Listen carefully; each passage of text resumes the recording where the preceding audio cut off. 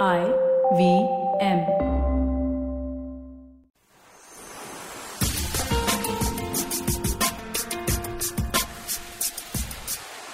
Welcome to episode 27 of the Edges and Sledges Cricket Podcast. My name's Ashwin. I'm joining you from Cincinnati, Ohio in the United States. With me, I have my co-bloggers, DJ, who's based in London, and Varun, who's based in Singapore. Thanks, guys, for joining today. It's been a very, very busy week in the world of cricket with lots going on, from the India-England series just wrapping up to the Asia Cup kicking off, to the CPL hitting his final weekend, to the T20 Blast finally wrapping up. So lots to cover today. I just wanted to quickly remind everybody that if you haven't heard it yet, our 26th episode was DJ joining the Cricket Badger podcast. He joined up with James Butler, and they did about a 45-minute deep dive entirely into the India-England series. So it's a really great listen. If you haven't had a chance, nice to collaborate with other podcasters. We'll be doing more of this in the future, so go have a listen to episode 26 of our show. But with that, we'll jump right into what's been going on in the world of cricket. So let's start. I mean, feels like forever ago now, guys, but India just is returning from England now, having lost the Test series 4-1. Varun, let me start with you really quickly. Your top couple of takeaways, and what does the future look like for the Indian Test team, and what are the big learnings from this series? Yeah, I think I've got mixed feelings about the entire Test series. I genuinely think 4-1 England outplayed us, but I think it was closer than 4-1 suggests. I think where I'm most disappointed is that the result has been the same as it was, I think, last time, or within the same kind of range as it has been the last couple of times. So my biggest challenge with this is that there's no kind of growth, right? It doesn't feel like the team is evolving. You're losing by the same margin. Having said that, I think the fast bowling very quickly, right? I think the fast bowling was great. I think Kohli and Pujara were the two standouts for me. And even though Pujara can do better, I think what we haven't spoken about on this show yet is Pant and Rahul. I think their determination was really amazing in the last game. A lot of people are saying it's because they played in a low pressure situation. It was dead rubber, nothing to lose. But let's be honest, at one point, all of us were thinking, can they actually do this? So I think in a way, it kind of helped India look forward to the future, because if Pant and Rahul were both a little bit uncertain, Dhawan's Test career seems to be coming to an end. It would have raised a lot more questions for us. Yeah, fair enough. I mean, I think that's the stat that I read, which was really interesting, is in a 5-test series, in the first 4 test matches combined, there were 4 centuries scored. And in that 5th test match, there were 4 centuries scored. Pant and Rahul, as you mentioned, for India, and Cook and Root for England. So, DJ, Varun mentioned a little bit about low pressure situation. Do you think that's what it was? Do you think it just took time to get to a point where some of our younger batsmen could deliver? Or was it the lack of pressure that enabled them to bring their best game? I think it's a little bit of both. We weren't expected to do very well in the 4th innings. We were 2 for 3, I think, at one stage when Kohli got his first bowler. Mm-hmm. But I think we tweeted at the time that when Rahul was batting, this may have been an innings, a breakthrough innings from him, something like what VVS Lakshman did against Australia. He scored 167 against them, if listeners remember, against Australia. And that was in 1999, in a test match that we'd already lost. But it was 2 years later that he produced his masterpiece. So is this Rahul's kind of breakthrough innings where he knows he can score runs against quality opposition when the conditions are against him? It might be. And also Pant, came out and batted beautifully. Without the pressure, we saw what he could do. So they're good signs for Indian cricket. But I think overall there's a feeling of disappointment of having missed out the opportunity of beating maybe a subpar, weaker than usual English team. And we only have Australia to look forward to, and I'm not sure we can blame anyone. There were close games and we competed, so I'm not that disappointed. But hopefully we can do better next time. We talked about it a little bit, but I agree with you. I think the Rahul innings was fantastic. It took what for me was at least the ball of the summer, if not one of the best balls I've seen in my lifetime, from Adil Rashid to dismiss KL Rahul. It was just unbelievable. And I do agree. I think it was a great knock, and I think he's at least set himself up to be in the top 3 for a little while to come. So Varun, looking forward, Ravi Shastri's been in the news a lot lately. There's been a lot of comments. He's talked about how I like the direction this team is going. Some of the things we've said before, even in the back of big losses. And, there's some controversial discussion about this being the best Indian side in the last 15 years, even though the data doesn't quite back that up from a test match standpoint. So West Indies is in about a month's time. What's the game plan going to be, both from a personnel and a player standpoint, but also management. Yeah, so so I'm not Ravi Shastri's biggest fan, to be honest, in this role. I don't think you should be there, but that's a topic for another day. Like I said, in India, the biggest concern is you want to test out some of the new guys, because what happens is, you see, if you end up playing a Dhawan again and he hits 150 against West Indies, you're just getting stuck. And so my view is to make a couple of radical changes, and I'll probably three or four if I list them, right. I definitely want to see Shaw in, right. So Shaw and Rahul open, Pujara one down, Kohli two down, Rahane three down. That four down or number six, I really don't have an answer right now, right. Vihari did well. I think 50 on debut is good, but in India, I don't know how effective he will be. There's Karun Nair. There's a lot of talk about Rohit Sharma finding his way back into the team. So I think that number six slot is the only slot that is open for me right now. I think in India and possibly even Australia, I think we should consider Jadeja and Ashwin. And then, of course, you've got your Bumrah, your, I would say, Shami, and I would say Bhuvaneshwar for India, for the West Indies tour, and obviously Ishant for overseas. So those are the couple of changes that I want to see. But mainly for me, it's bringing in Shaw, trying to play Jadeja a little more. So DJ, last question on this one. Any differing thoughts on the team selection? And do you think we should use the West Indies series? I mean, the West Indies is ranked pretty low right now. They haven't had a great few years from a test match standpoint. Should we use this as more of a training camp for some of our younger players, or is the Indian team going to be looking for a big win in a test series to get some of that morale back? I think the two players are under pressure from my perspective are Shikhar Dhawan and Rahane. And I think I mentioned this on the last podcast as well. I think Shikhar Dhawan probably has his days numbered. Shaw will probably come in for him at the top of the order. What I'd be interested in to see is what India does with Rahane. I think a possible solution to our issues in the middle order is to drop Pujara down to number 5 and to push Rahane up to number 3. And I'll tell you why I think that's the solution. Rahane is a good player of pace bowling. He hasn't been doing that well in the middle. He did decently against Moeen Ali at Southampton, but eventually fell. Whereas Pujara, I think, is a stronger player of spin than he is of pace. So it almost makes sense to me for him to bat at number 5 instead of number 3, where he can... You saw how he got out in the last innings. Just ball seaming back into him. He just plonked his foot down and he's out.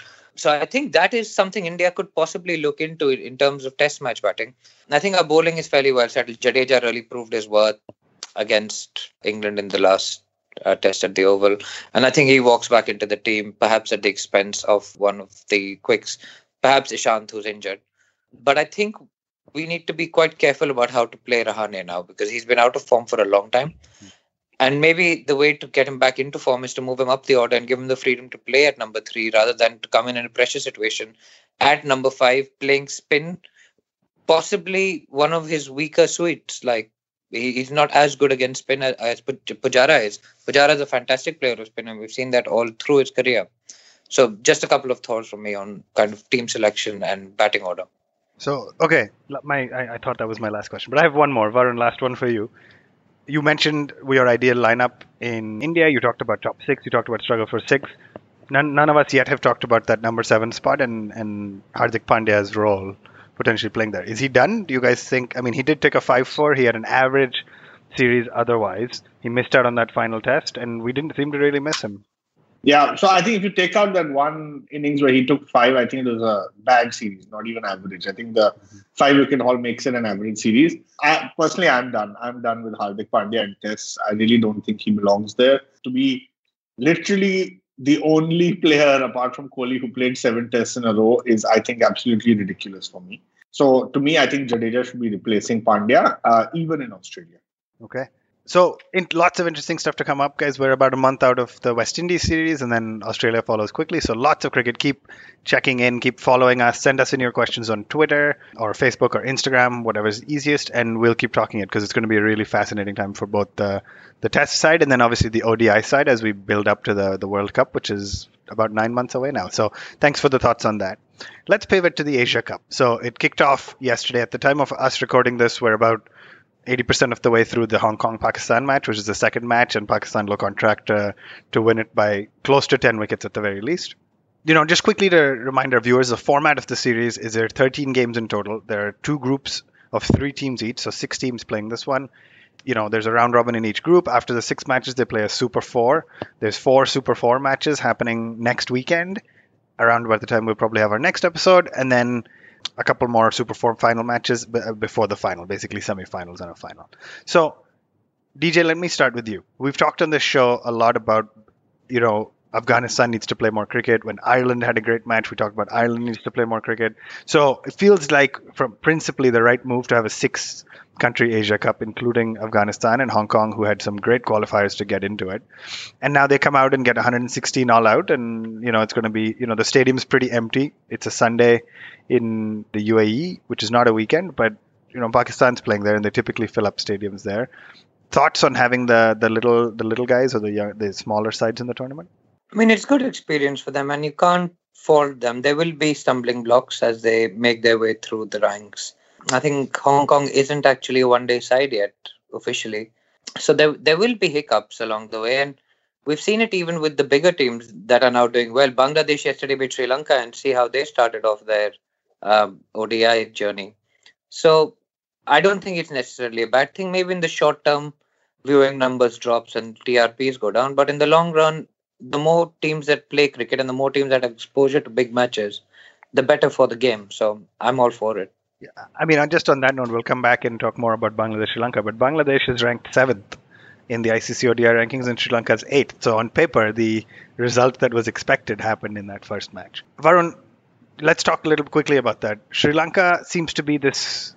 We've talked a little on this show about teams seem to be winning at home and losing away. Sri Lanka seems to be the extreme of that case. I mean, at home, South Africa, who are top 4 by most metrics in the world, just got completely decimated by the Sri Lankans. And then they go, and it didn't look like a team that won the World Cup in the past and things, unfortunately. And for me, that's a little bit sad to see. So, I don't know if you got a chance to watch any part of the Bangladesh-Sri Lanka game, or what do you think is going on with Sri Lanka cricket at the moment? I don't know. So I heard, and I can't remember who told me this, but I heard that there's a lot of nepotism that's happening in Sri Lankan cricket. I think that's going to cause an issue. I just think that since Sangakkara and Jayawardene left, they're just not being able to fill that gap or void. And that's what's making such a big difference with some of the other teams like India, right? You've got such a structured system over the last 10 years that there literally is no gap. Even now, when we're saying our number 6 test spot is a challenge, we've got 2-3 guys, we just don't know who to put there. I think that's the challenge for Sri Lanka. Yes, they are absolute tigers at home. I mean, Rangana Herat can just run through any team, and I'm a bit worried for England what's going to happen to them in Sri Lanka when they go to face them. But I would say very disappointing from Sri Lanka. Did not expect them to be bundled out for 120 odd. And when you think about what they got out for 120, Hong Kong is not that bad, right? At 116. So I just think very disappointing. Great to see Malinga back, but this team needs to work on a lot of things leading up to the World Cup.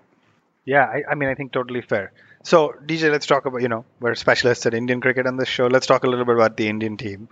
They played at the Oval less than a week ago, actually, now. And they're playing the first match against Hong Kong on Tuesday. I think it's Tuesday the 18th. Talk us through that. It's a crazy cricket calendar. Virat Kohli has opted out of the Asia Cup, which came with some controversy. So he's not playing. For anybody who missed that, Rohit Sharma is going to be captaining.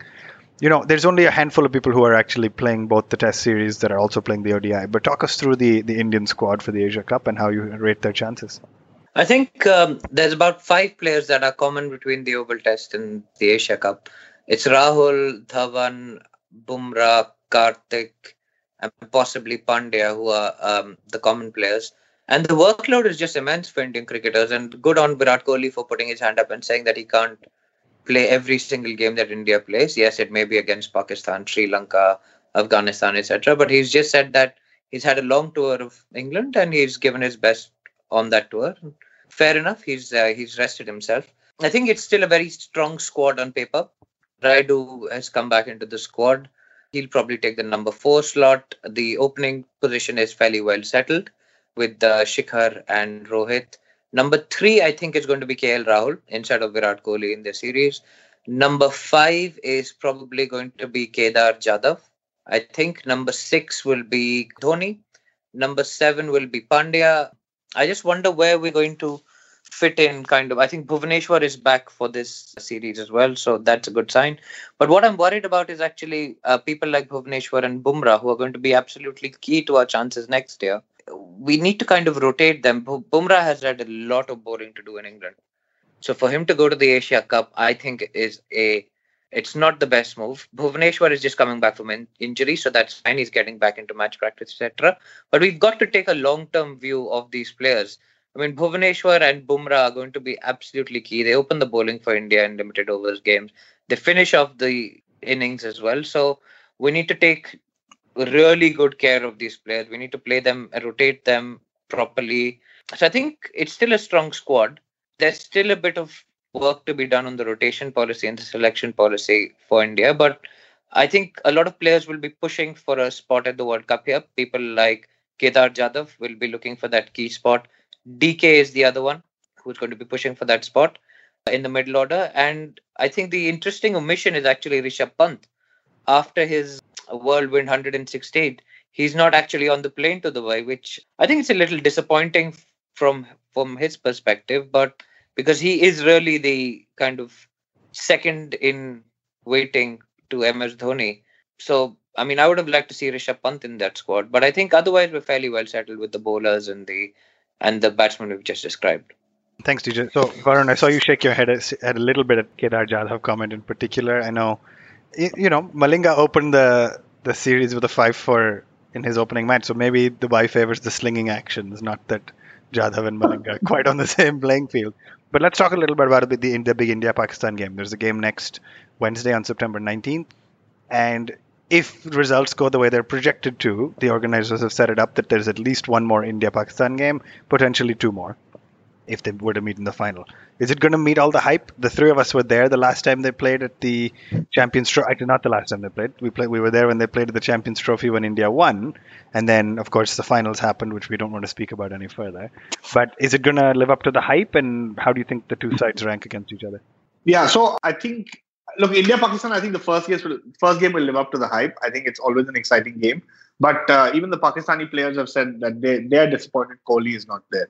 Everyone wants the best guy to play, right? Even if you lose, at least you're playing against the opposition's best. So I think Kohli not not playing will be a huge factor for a little bit of lack of hype, but it's still going to be around, right? All of us are going to be up watching it. I still feel India is the stronger side because we're a little bit more well balanced, especially in the batting department.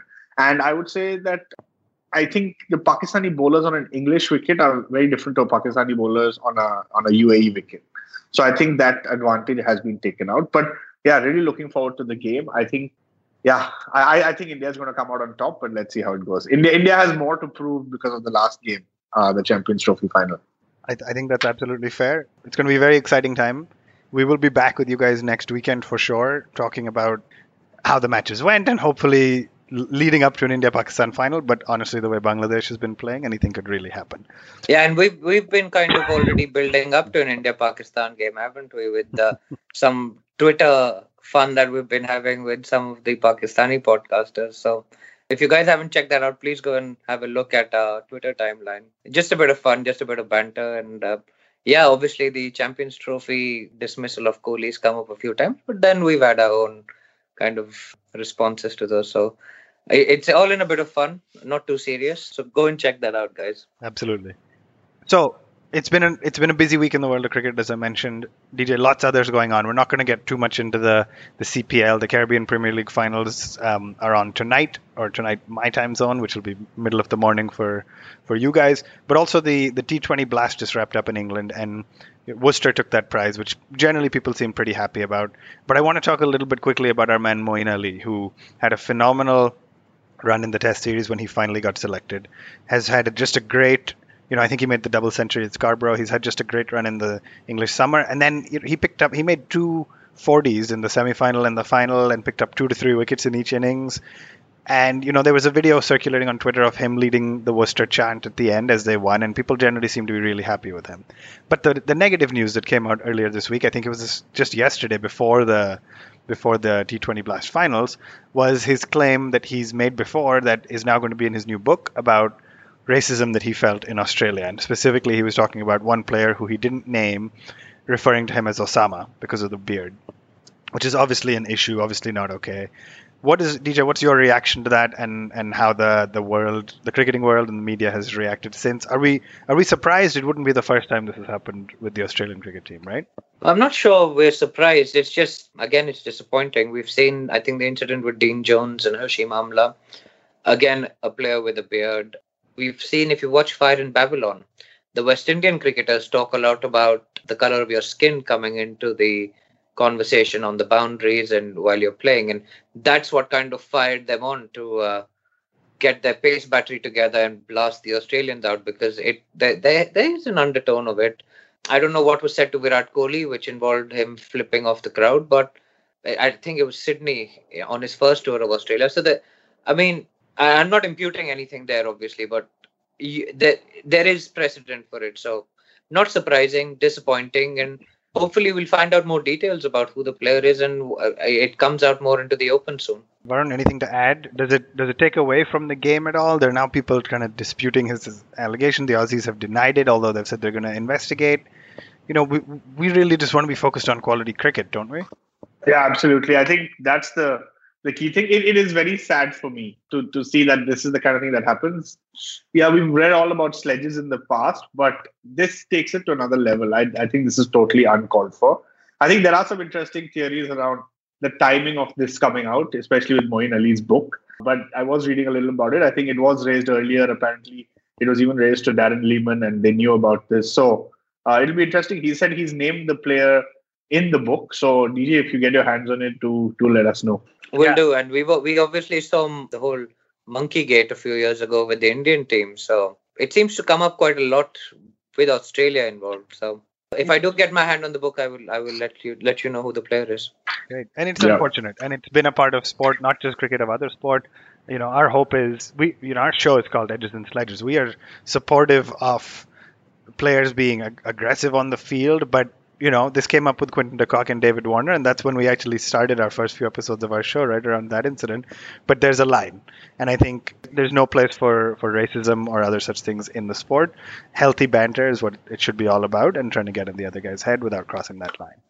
Yeah, it's all about quality banter, with Kohli kind of going at Root when Root came one position down in the batting order, and Kohli's going at him going, who's 2-1 up, guys? Batting at 4, guys, batting at 4. And that's the kind of banter you want to hear. And there's quite a lot of witty stuff in the past. All this stuff where the color of your skin comes into question, and like sexual orientation and all of that.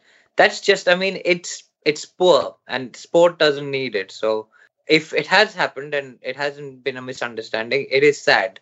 And I think the cricketing community will stand strongly behind Moeen Ali if it is the case.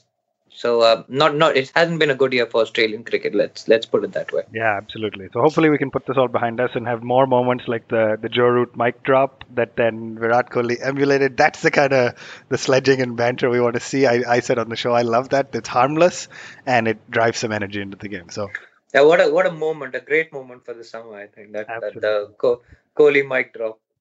Absolutely. All right, so that brings us to a wrap of our sort of more formal section of the show.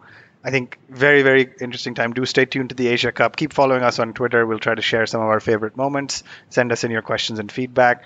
As always this week, we're going to wrap up with a quiz that I have prepared for both of you guys. And no surprises for guessing, the theme of this week's quiz is the Asia Cup. So, DJ, let's do a quick toss. I have a coin with me. What are you going to call? Heads.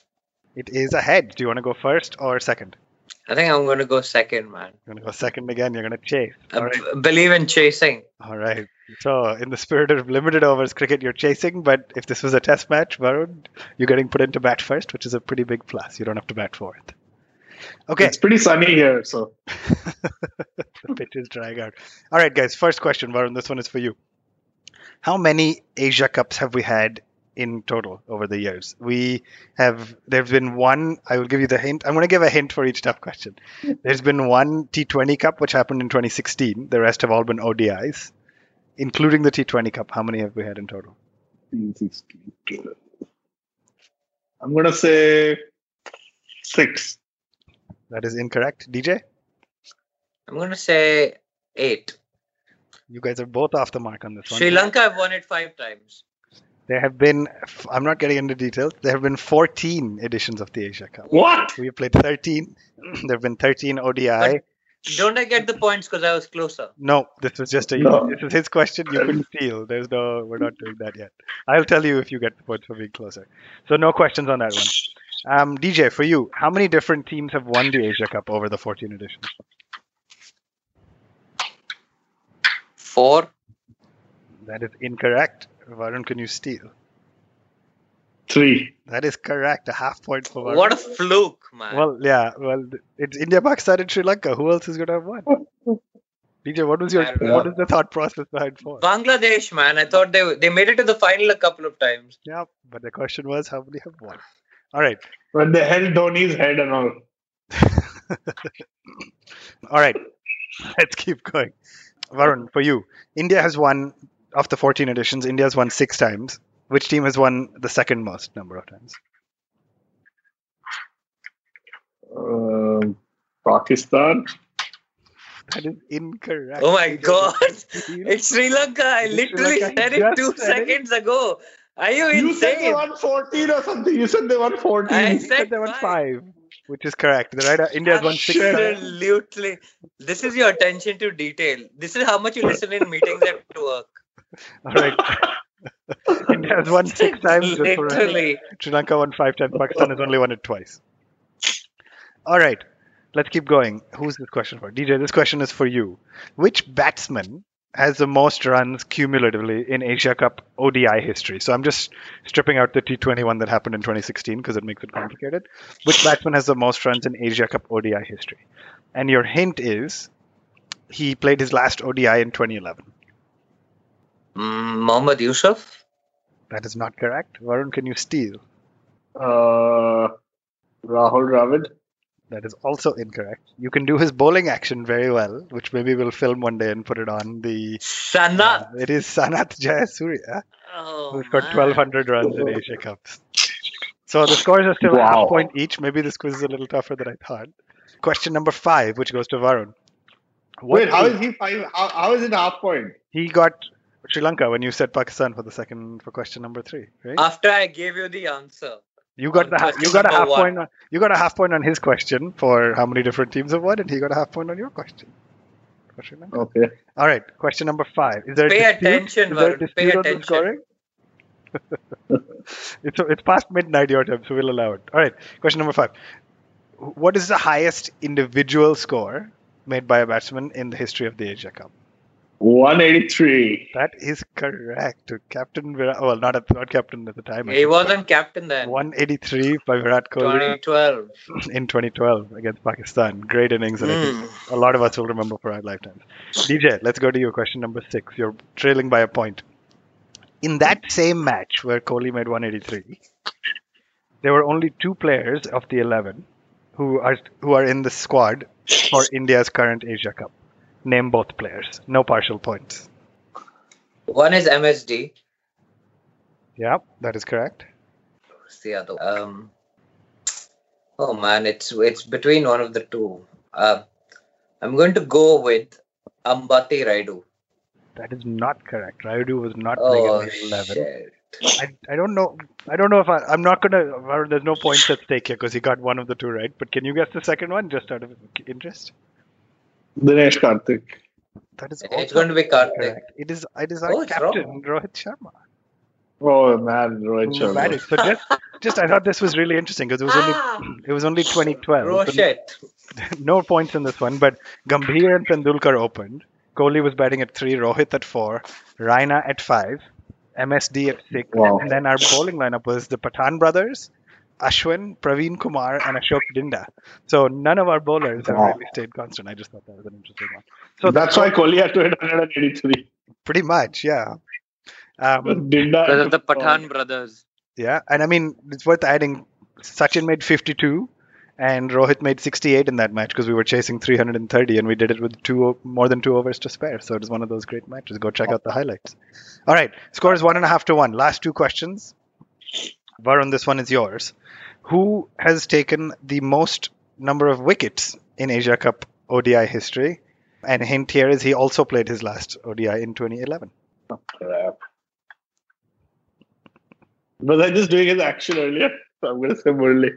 That is correct. 2.5 points now. Yeah. It's an unassailable lead, Yeah, I think. it had But to be. Muthaiya Muralitharan. Fun fact.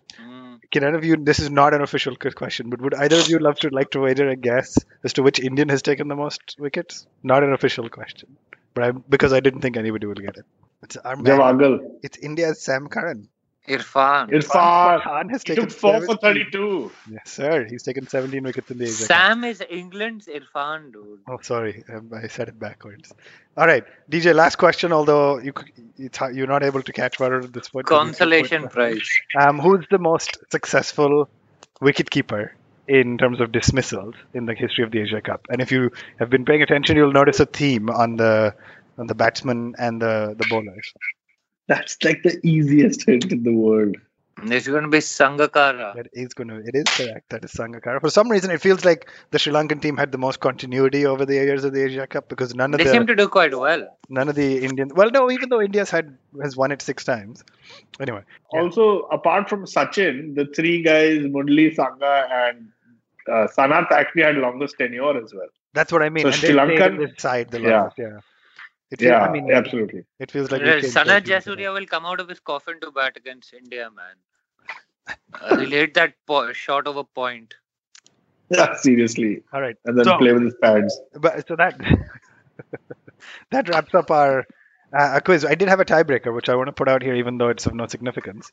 Can you guess? Which of you can guess Virat Kohli's average across the history of all Asia Cups? He has played 11 matches and been dismissed 10 times. Can you guess his average? It's definitely more than 18.3, DJ, in case you're working on the maths.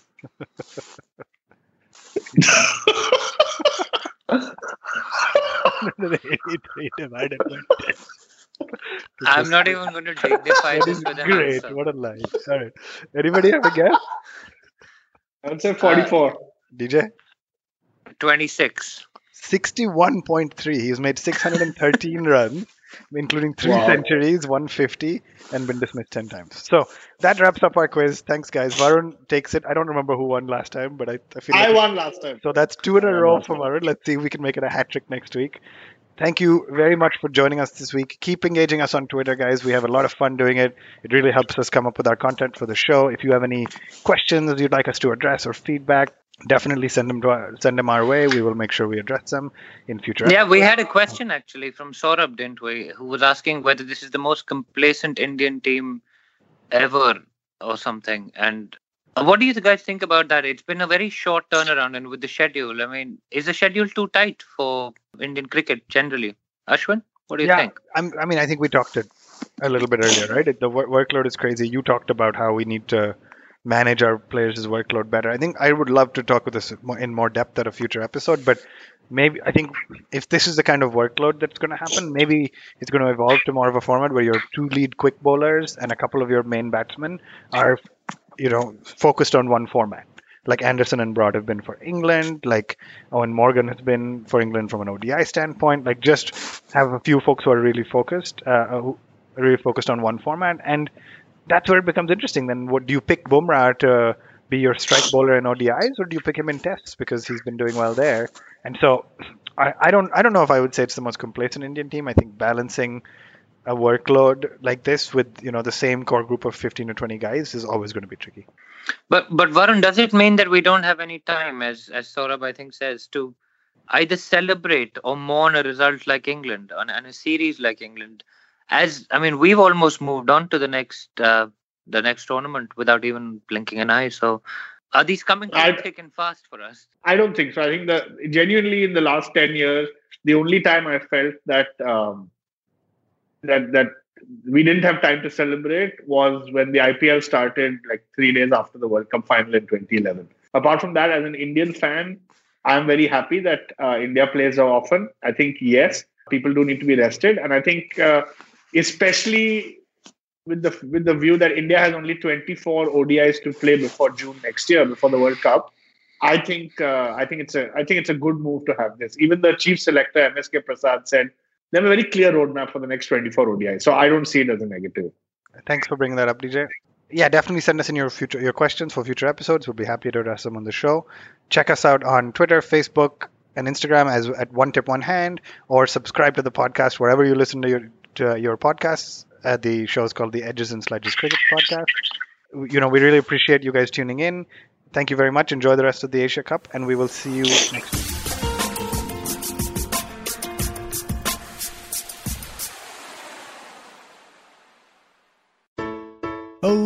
Hello, everybody. It's been another great week on the IVM Podcast Network.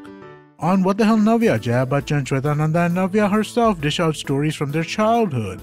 They discuss tough love between parents and their kids. On Paisa Vaisa, Anupam talks to Baman Irani, President-elect Credai, and Chairman and MD at Rustamji. They discuss the concept of buy versus rent and how to approach buying property in 2022. On Cock and Bull, Cyrus is joined by Meghnad and comedian Shad Shafi. They discuss their opinions on the ongoing Congress presidential elections and Prashant Kishore embarking on a Padyatra. On the Life Manifesto, Zarina narrates a story that advocates that stress and emotions are not to be controlled but must be beautifully managed. And on the Filter Coffee podcast, Karthik is joined by Yashraj Akashi, Senior Ambassador of the TEDx program and Curator of TEDx Gateway. They discuss the origin story of TED and its franchise model. Guys, go to our website, ivmpodcast.com. You can check out the merch store, also links to all of our social media stuff, which is at IVM Podcast. Also, do check out our YouTube channels. We have a number of channels with many of your favorite shows available as full video podcasts. Finally, we'd like to thank our sponsors this week, Volvo XC40 Recharge, Bumble, Heads Up for Tails, and HDFC Mutual Fund. Thank you so much for making this possible. Do you often find yourself surrounded by conversations about Web3, blockchain, NFTs, DAOs? What are these terms and how do they affect our future on the internet? So many questions, but don't worry, we've got answers to all your questions.